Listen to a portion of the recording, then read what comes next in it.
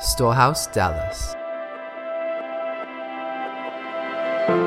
We love talking about the kingdom here because Jesus loves talking about the kingdom. He said that's actually why I was sent, was to preach about the kingdom of God. And so when we hear a message about the kingdom of God, we want to do what Jesus says, which is if you have ears to hear, let him hear. So how many in here have ears? Put your fingers on your ears if you have ears and say, Lord, I hear you. Amen. So how many of us believe, as we were singing, that all the promises of God are yes and amen?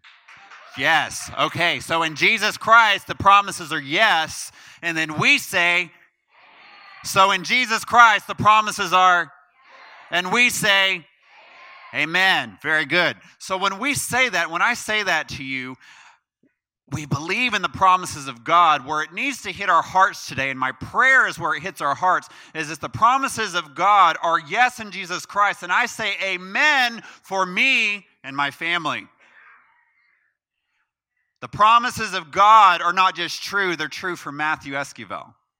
The promises of God are not just true, they're true for John and Tracy Eckert. The promises of God are not just true, they're true for Stephen and Mitch. The promises of God, insert your name, are true for me right now. So I just love this. Sometimes preachers do this and we give them a little flack, but I grew up with this in college, and where we took our Bibles.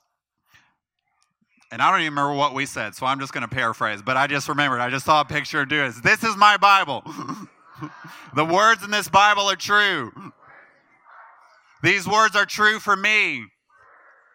These words are true for my family. Amen. Okay. So, today I want to emphasize some basic concepts of the kingdom of God. And then give an example of what Jesus, how he's telling us how we're going to tap into that kingdom. Because it's not enough to just hear the kingdom of God and say, oh, that sounds really good, and oh, God's just going to do everything, which he is in a sense, but there really is a part that you and I have to play. And that's really what I want to outline today. And we're going to share some recent testimonies because God isn't just doing things in this word, he's doing things today. Amen? So, and the nature of the teaching today and the nature of the testimonies are specifically related to finances. Now, we did a teaching a few months ago on kingdom wealth. Tracy and I were teaching that. Sharon Porter helped teaching that as well. And so I would encourage you to listen to that, where we go more systematically on how to tap into the wealth dimension of the kingdom of God. And so I'm going to hit a few things from that today and review. But it won't be a real long systematic teaching. We're just going to show you, hey, this is how Jesus said it works, and this is how it's been working for Matthew, and this is how it's worked for some others in our lives. Amen? So, Colossians chapter 1, verse 12 through 14. And we should have some slides on this. Colossians chapter 1, verse 12, Paul writes this: giving thanks to the Father, who has qualified us to share in the inheritance of the saints in the light. For he has rescued us from the domain of darkness and transferred us to the kingdom of his beloved Son, in whom we have redemption, the forgiveness of sins. So Colossians chapter 1, right before Paul says this, he's been praying for the church. He's saying, I pray that you guys would be filled with the knowledge of God's will. How many want to know God's will? Okay, put your hand on your head. Say, God, fill me with the knowledge of your will. Amen. He was praying that they would be filled with the will of the Father, and that they would have wisdom and spiritual understanding, that they would be fruitful in every good work. How many want to stand before the throne of Jesus on the judgment day and he says your life was fruitful? Amen. So we want to get the knowledge of his will with spiritual wisdom and understanding, so that when we stand, he can say, look, Matthew, your life has fruit. Not only fruitful, but increasing in the knowledge of God. So when we know the will of God, we bear fruit in our life, and we grow in intimacy with God. The relationship dimension grows with God as we get knowledge of his will, his plans, his purposes, his desires, his commandments. So what Paul highlights in here is a couple of things. God in Jesus Christ has qualified us to share in an inheritance. God has qualified you. God has qualified me. God has qualified the person next to you in Jesus Christ to receive an inheritance with all the saints. Okay, so when we hear this, when we hear the promises of God, when we learn about the inheritance of God, we say, that's for me too. Amen? So say that with me right now. The promises of God are for me too. Okay, so he's rescued us, verse 13, from the domain of darkness. Domain of darkness. For illustrative purposes, this side is going to represent the kingdom of darkness. This is where we were before knowing Jesus. We were in bondage to the evil one. Sin had dominion over our lives. Sickness, poverty, addiction had dominion over our lives. But in Jesus Christ, he comes in, he grabs us, and he transfers us from one side to another. It's called the kingdom of God's beloved Son, Jesus Christ. So each one of us who are in Jesus Christ are now standing on this side. This is where we are. We're in the kingdom of God's beloved Son. So as saints, we want to make sure that we're not still living as if we're over here. You know, and there's a maturity process, and as we first come into the kingdom of God, you know, sometimes there's just a few things that, you know, we don't really mean to bring over with us, but they kind of come along with us sometimes. But we're still here. But some of our thinking's still over here.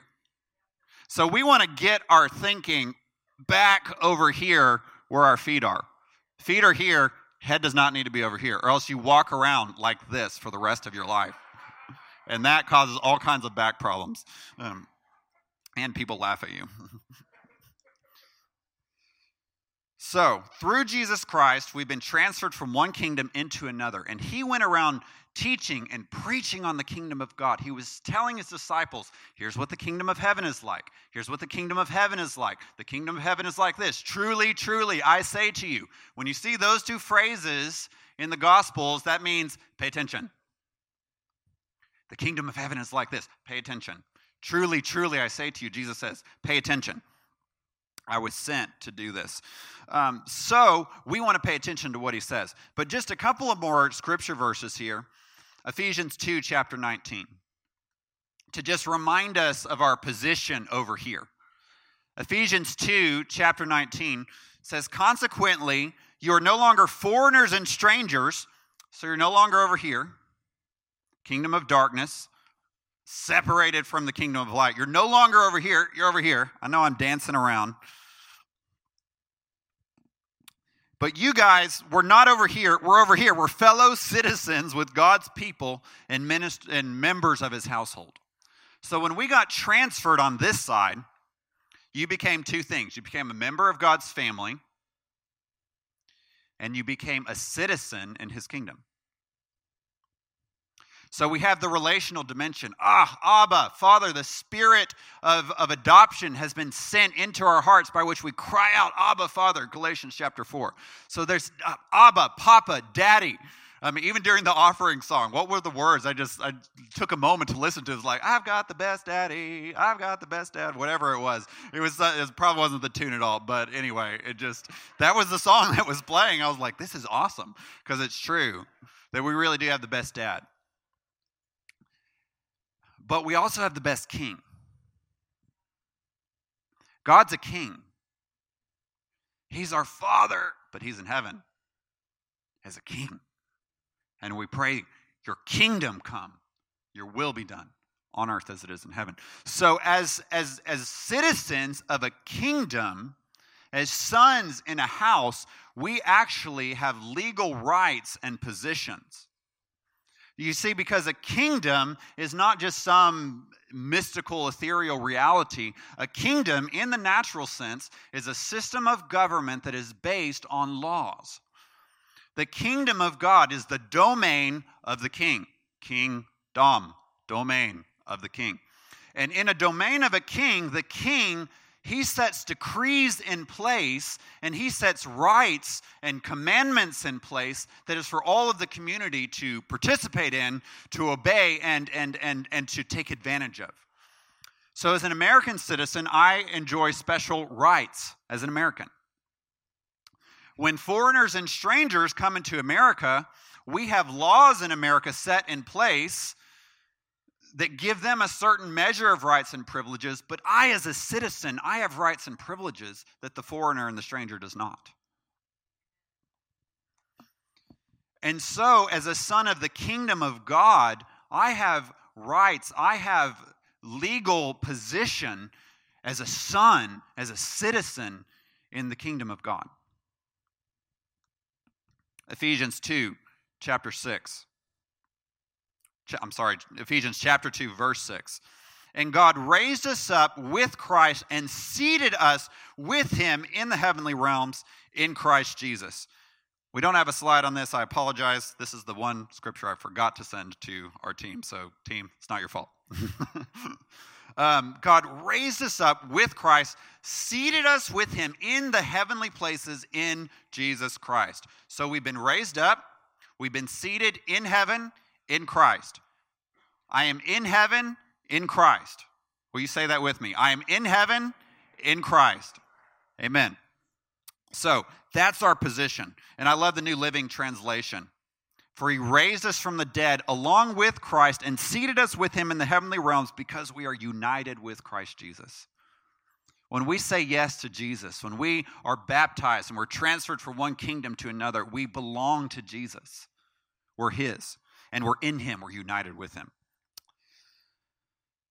Okay, so that's our position in the kingdom. Now I'm going to take us through a story in the gospel that many of us are probably familiar with, but I want us to really look at it closely here.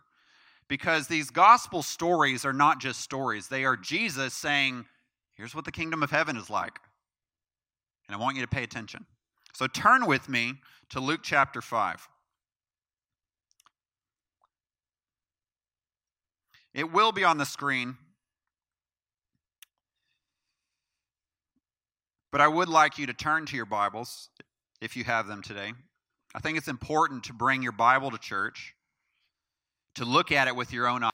Luke chapter 5, I'm going to go verse 1 through 11, and I'm going to kind of navigate you through the text a little bit. So bear with me. There will be times where I pause and have you look up and I say something, and then I'll take you back down. So it's going to be fun.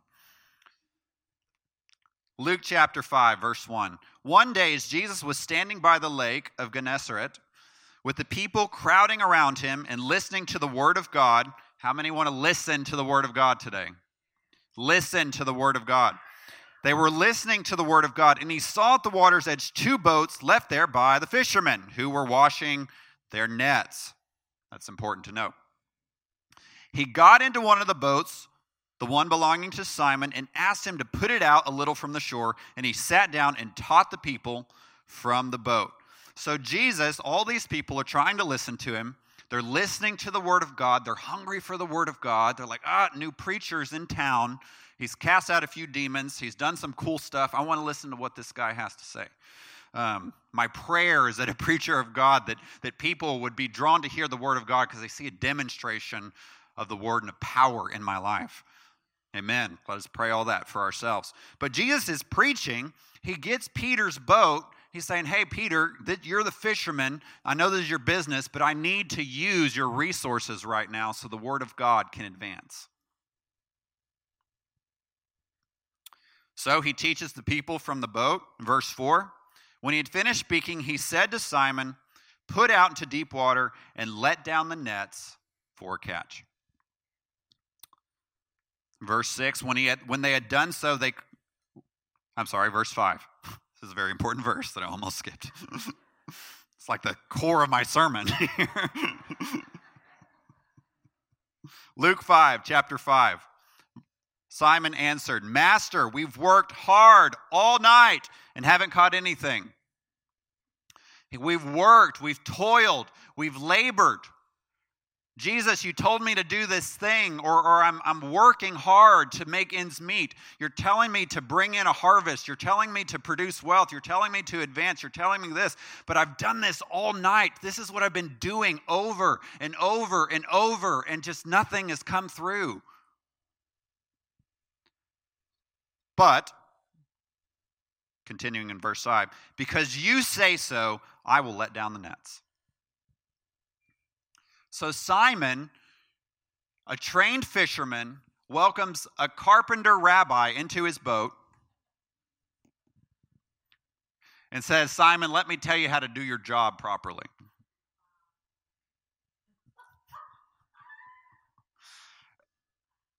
And Simon, his response, Jesus, I'm a fisherman.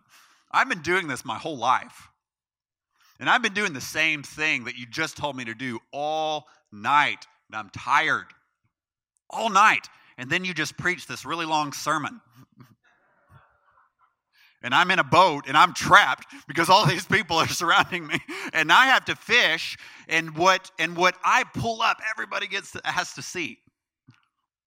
And so this is just an interesting situation for Simon. It's an interesting situation for us when Jesus comes and tells us to do something, and we're saying, Jesus, I've been doing that and doing that and doing that, but I've seen no fruit from it. I've seen no catch from this, Jesus. Where have you been, Jesus? But because you said so, I will let down those nets. We're going to come back to that. Verse 6, when they had done so when they did what Jesus says, they caught such a large number of fish that their nets began to break. And they signaled to their partners in the other boat to come and help them. They came, they filled their boat so full that they began to sink. And Simon Peter saw this. He fell at Jesus' knees and said, go away from me, Lord, I'm a sinful man. And he and all his companions were astonished at the catch of fish they had taken. And so were James and John, the sons of Zebedee, Simon's partners. And we know it goes on. Jesus says, look, not only am I bringing breakthrough here, but I'm going to bring you into a new life of becoming fishers of men. But to emphasize what's happening here, I just want to highlight that Jesus came and gave them a command. They were doing something natural by themselves. They were tending their nets. They were using the resources that they knew, and Jesus says, hey, come in. I'm gonna tell you, let this down again and believe me for a miracle to happen. And he didn't even really say that last part, but something in Peter, even though I've worked hard, I've toiled, no fruit. There was just enough faith in his heart to say, okay, Jesus, because you said so, I will let down these nets again. As citizens of the kingdom of God, as members of his household, we've grown up learning to hear his voice. We've sat under the teaching of the word of God. And some of us, we've been looking for breakthrough in the realm of finances or in the realm of any other area. And then we start to pray. We start to hear teaching on the kingdom of God. We start to apply some of those principles, and we're just like, God, I'm not quite seeing the fruit, but then the Lord speaks to us and says, do it again. And my plea with you today is that, like Peter, we're in that place where we're just like, we may be worn out, we may be a little bit wondering, God, why hasn't breakthrough come? But you've said, Jesus, because you said so, I will do it. See, because faith, in Romans chapter 4, when Abraham was promised a son through Sarah, it says in Romans chapter 4, he considered his body as dead. So he was looking at himself. He was looking in the mirror and like, God, you've said I'm going to have a son. I've tried it with Ishmael. You're saying it's not going to work out that way, that it's coming through Sarah. But, we have been, Lord, she's my wife. We've been trying again and again, and it just hasn't happened. And the Lord's like, it's going to happen. And he does it. He does not waver in unbelief, but being fully persuaded that God is able to do what he had promised. And so when we're in that place of agreement where we're persuaded that God's able to do what he promised, that gives us access. That is the access point to all those legal rights. That's called faith. Okay? And some of us are in this place where we're like, God, I'm trying to believe, I'm trying to believe, I'm trying to believe. Now, we got to keep getting the word of God in our hearts, but there's an engagement process. There's something, not only believing God's word and what he says, but like Abraham, he believed the word of God, and then when he was told to pick everything up and go into a new land of Canaan, he believed God and it was credited as righteousness, but then he took his family and he moved.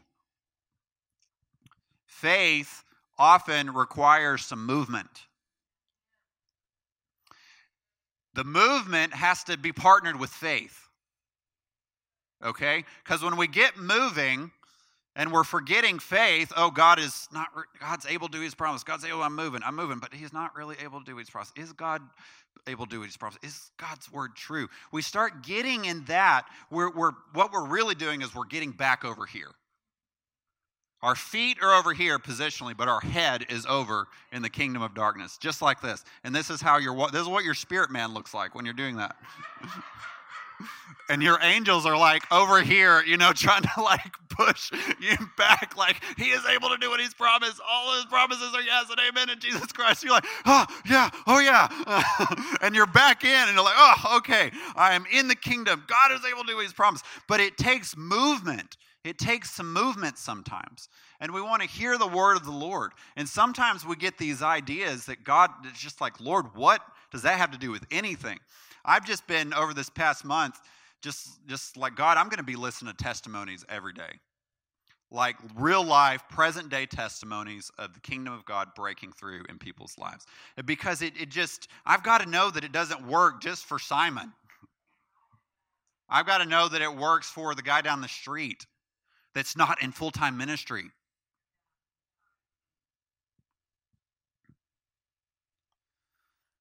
So one of the testimonies I was listening to about a family that are in this place of they've got their dream home, and he's working, but they're just barely making ends meet. They're sometimes having to use the credit card to get groceries and to pay for their electric bill. And it's like if we're going to keep this house, like something's got to change.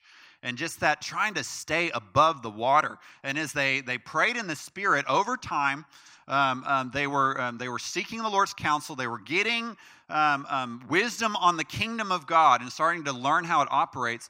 And then in prayer, the Lord spoke to the wife one day. And I mean, this just caused my jaw to drop. And she said, when I was asking the Lord, how are you going to bring this breakthrough? The Lord said, puppies.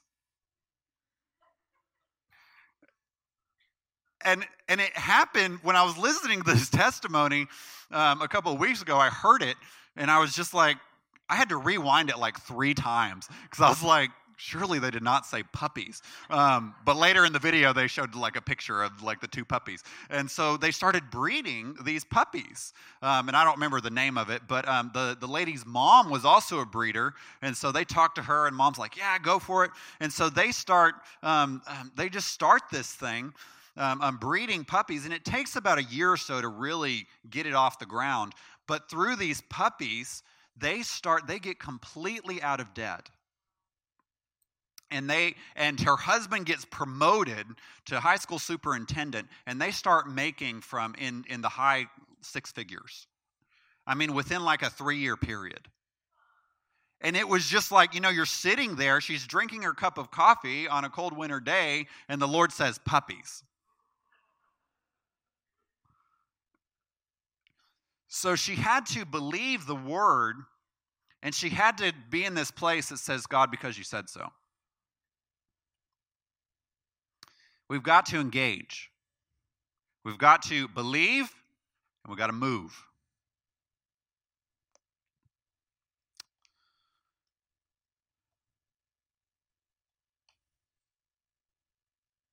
Here was the result when Peter moved. When they had done so, when they had followed through with that, okay, Jesus, because you said so, I'll do it. When they did it, they caught such a large number of fish that their nets began to break. So Jesus found them mending the nets. He found them working with those resources that they had and the container that they had. And Jesus, when he gave the command and they did it, there was more than enough, not only for Peter's boat, but his partners came in and just there was overflow. And so when we start getting this, okay, God, here's what you said. I'm going to do it because you said so. I'm tired. I don't think that's going to work. I'm starting to, get my head back over here, but because you said so, I'm going to do it. And we do it and we follow through, and through faith and perseverance, we inherit the promises of God. Okay? So, I'm going to share a testimony for Matthew Esquivel's life. And I'm going to call Rob Hatch up here afterwards, and he's going to share a testimony. Because when we start tapping into the kingdom, we start seeing cool stuff, and it gets us really excited. So I shared a bit about this in more detail in the series from a few months ago, but then I've got some new stuff to share. So I'm going to really abbreviate the first part, to not go back, to not to get into too much detail. In 2008, God really challenged me to start being an extravagant giver, to really stretch my giving above the tithe. And I believed at that time, I believe it to this day, that your tithe goes to your home church, your local church, where God has planted you, where you're being fed, and it is that in the temple that food would be on the table for the priesthood. And I did this long before I was in full-time ministry. So I believed that. But then in 2008, as I'm going into ministry, starting to raise full-time support. So all of my income at that time is coming from monthly donors. But God starts challenging me in my giving. And I'm just like, Lord, I'm making some cold calls here, asking people if they want to invest in this guy they've never met before doing campus ministry. And so it really challenged me. But what really began to grip my heart was this vision for the 2 Corinthians 9 being generous on every occasion. This Philippians chapter 4, storing up an account beyond this age. That when I stand before Jesus, he can say, Matthew, here is where your heart was, because here's where your treasure was. So I started getting a vision for giving large amounts of money into the kingdom of God someday. And I said, it's not just going to come someday, it's going to start right now. It's going to start with my little $10 here, my little $50 here, my little this, my little that. But I was getting towards making minimum wage at that point, just to give you a little vision for that. And when you're like 21, you don't really have much expenses except your student loans. Oh Lord, that's where some good testimony is about to come in.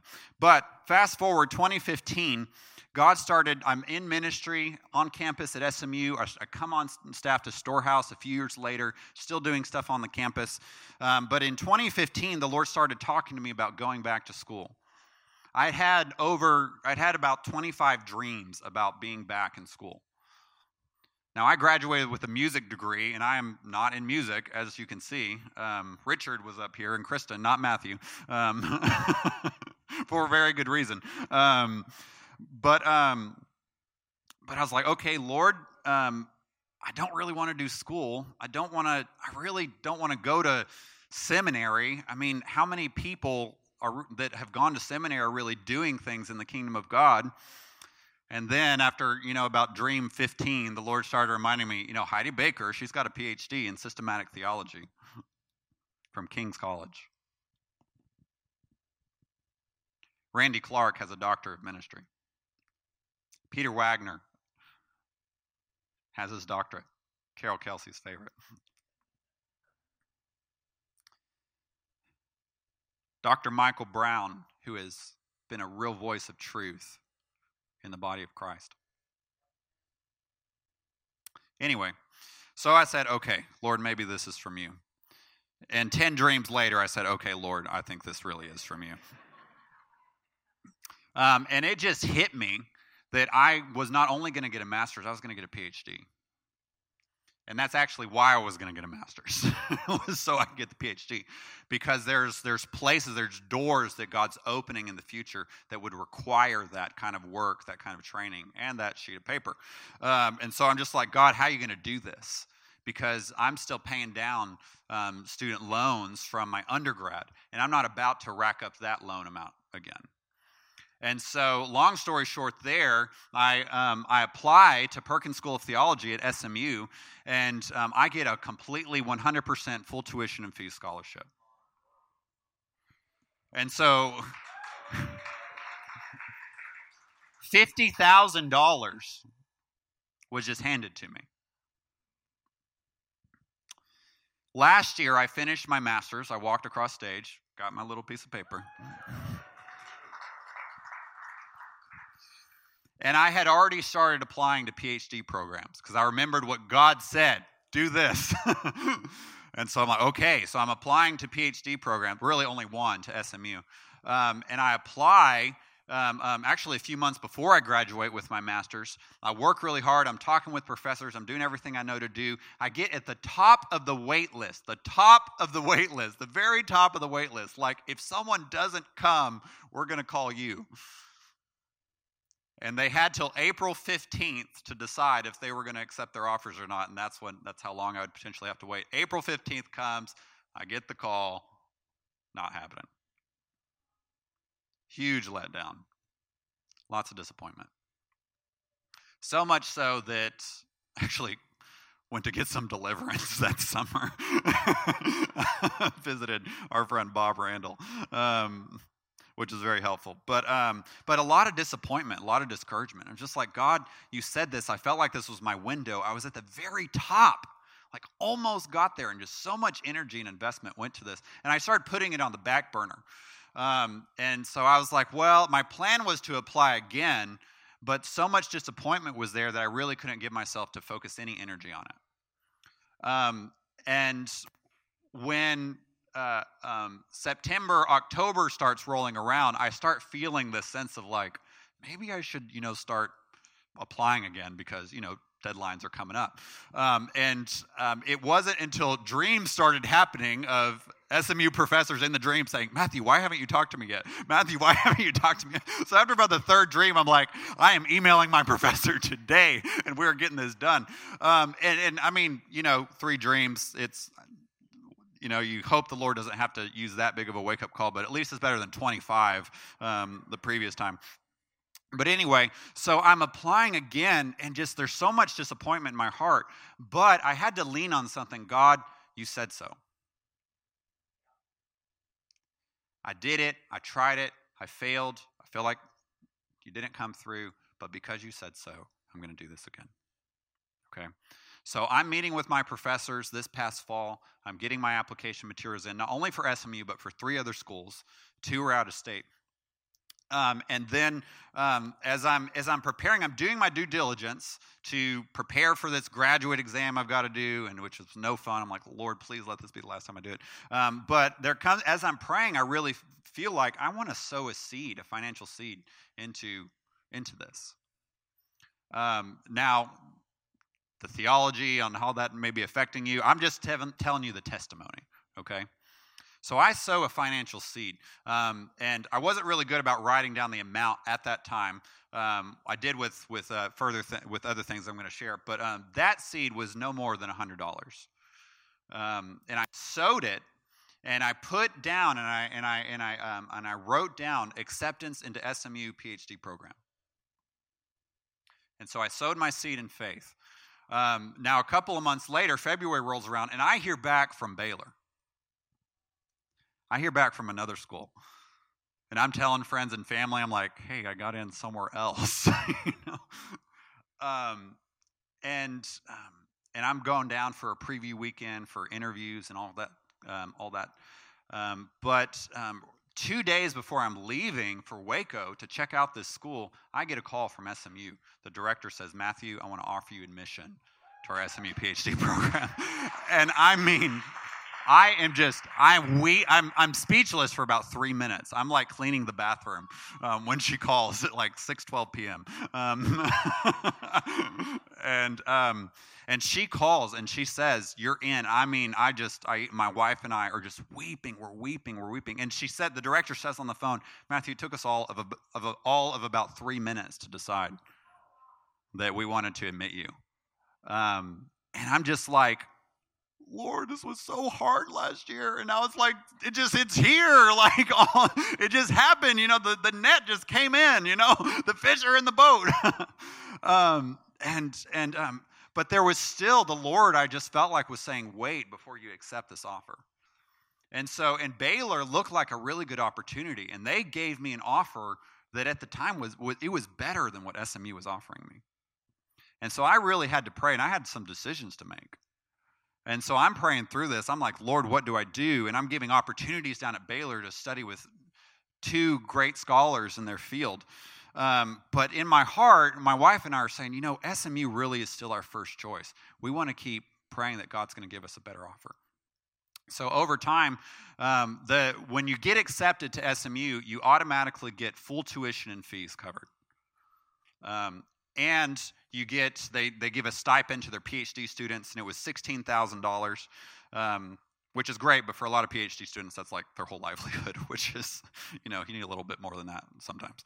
And then they cover health insurance. But there was potential more for them to offer me. So I'm praying. I'm like, God, what do you want to do here? What do you want to do here? And the Lord spoke to me again. I want you to sow a seed, this amount, into your financial increase. So we sowed another $50, and we just put on that little offering envelope, highest financial aid package possible. And so we sowed our seed. According to Mark 11:24, we received what we have asked for in prayer. We believe we received, it will be done for us. Mark 11:24. And so we're praying over that each day. I'm like, Lord, thank you for this. Thank you for this. Around 2 weeks later, I get another email. SMU says, in addition to what we're offering everybody, we're giving you an additional $10,000 a year. Paying me $10,000 a year to go to school. Now, I'm looking at this, and there's still a few other schools that I haven't heard back yet that offer still a better package. And so I'm like, Lord, I haven't heard from these guys yet. What do I need to do? And the Lord starts giving me an action plan. Call this professor. Meet with the director. Ask this question. And so there was a plan. God likes to give us a plan to capture the wealth that he has for us. Long story short, over time, I go and I'm praying again. And I feel like the Lord says, I want you to sow again. And so we sow another seed, this time $200 that we sow in, because what they had said at SMU, they said we can potentially raise this another $4,000, which would have made it the highest of any of the school, what the schools were offering. We could raise this $4,000 a year, but it doesn't look good. And when she told me that on the phone, this does not look good, I'm like, oh man, we're sowing a seed.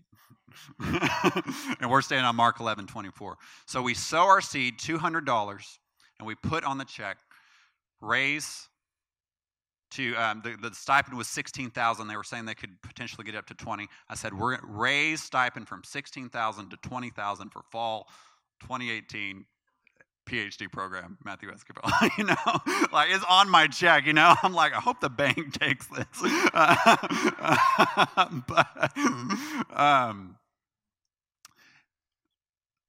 That next Wednesday, I get a call. I'm each day I'm like, Lord, thank you for $20,000. Thank you for $20,000. Lord, I know SMU has this money. I thank you that you're raising this up. I know, move on the person that's gonna bring this in. God, send your angels to get this. These are the kinds of prayers I'm praying. That Wednesday comes, I get a call from the director. Hey, I got it up to $18,000. And I was like, not what I asked for.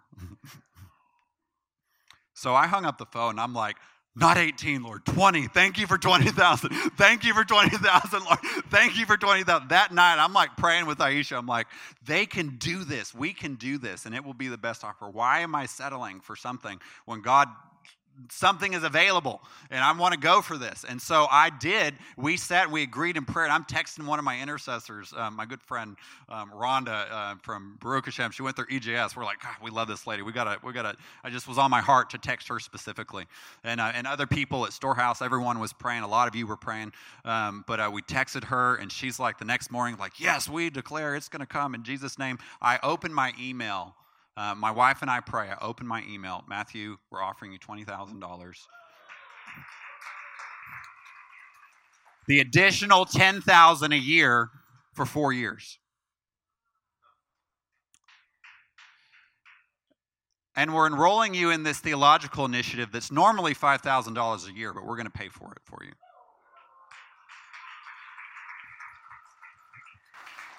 And SMU requires their student health insurance for all their students, which is kind of expensive. But the website said 60%, but the director was saying, no, we actually cover more than that. Let me get those numbers to you in writing. So the final numbers for really good health insurance as a student at SMU, I thought I was going to have to pay, because they're covering, I was like, oh, they're going to cover 60%. I'll probably pay around $150 a month or maybe more, whatever. I don't know the exact cost. So it wasn't $150 a month. It was $100 a semester. And so I'm just like, Lord, this is really good. Okay? So I just want to review a little bit. I sowed $50 to $100 last fall, acceptance into SMU PhD program. I got accepted not only to SMU, but to Baylor.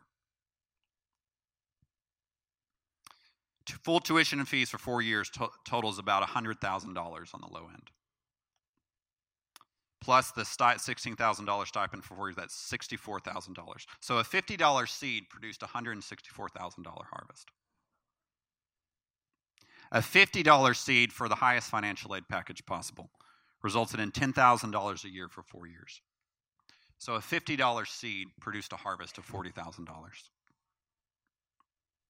A $200 seed for the stipend to increase. The stipend was raised to $20,000, so that was an additional $16,000, plus the $5,000 a year for the theological initiative. For 4 years, that's $20,000. So a $200 seed gave me an extra $36,000. I did the math here, and you can, check my notes here and pull out your calculators. But a roughly $300 seed yielded $248,800 harvest.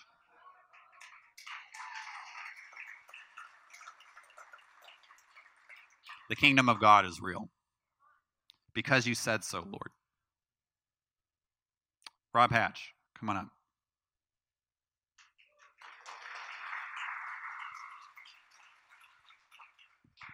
I was just thinking the coolest thing about this testimony with Matthew is that it hasn't even begun yet.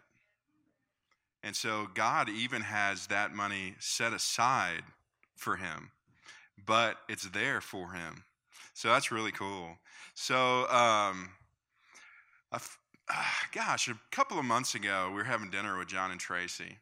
And Tracy, we were at my house, and Tracy challenged me with something. And she was just kind of saying, I want to reprioritize your giving a little bit. And this Tracy's my friend, right? So she said, I'm going to talk to you as your pastor. And I said, every time that happens, I'm like about to get rebuked for something.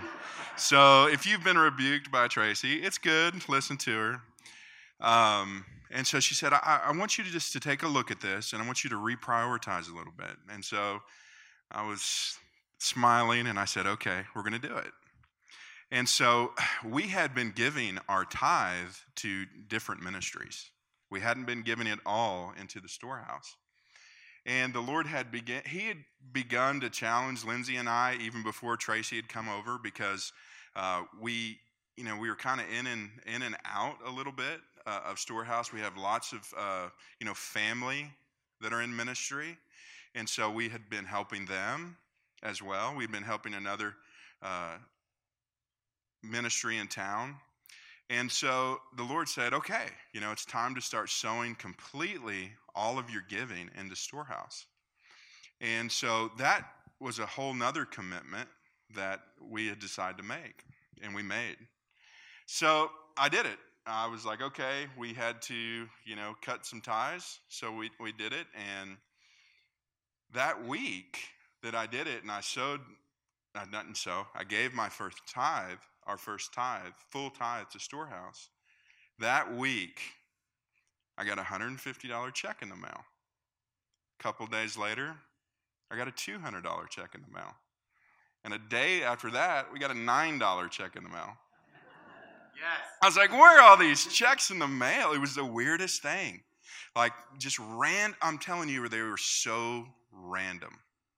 So random. So $359, 248,000, 359. But that 359, that $359 actually meant a lot to Lindsay and I at that point. And so it was real exciting. Then a couple of weeks later, we're driving to Houston, and I called Tracy on the phone. I said, guess what, Tracy? I just paid my tithe check today. She's like, well, let me pray for you. And so she prays for me. We get to Houston, and I get a $5,000 check.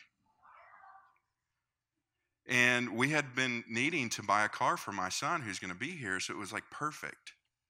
A perfect amount to buy him a car.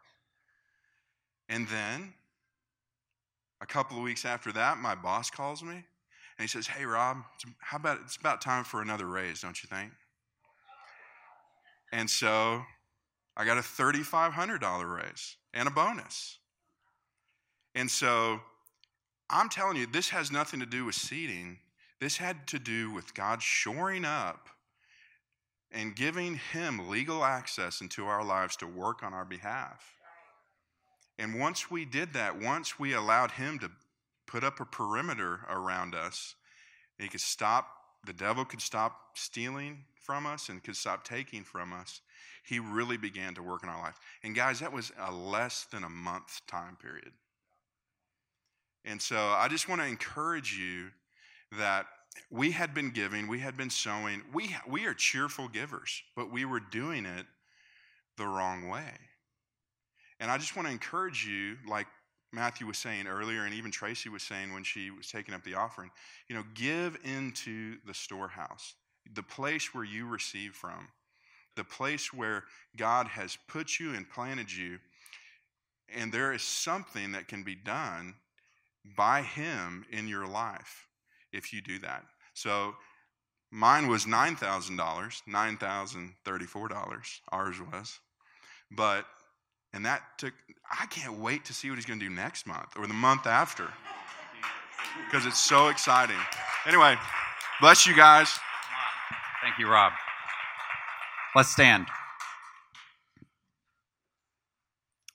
The kingdom of God worked for Simon when he said, because you say so. The kingdom of God worked for Rob Hatch because he obeyed when the Lord said so.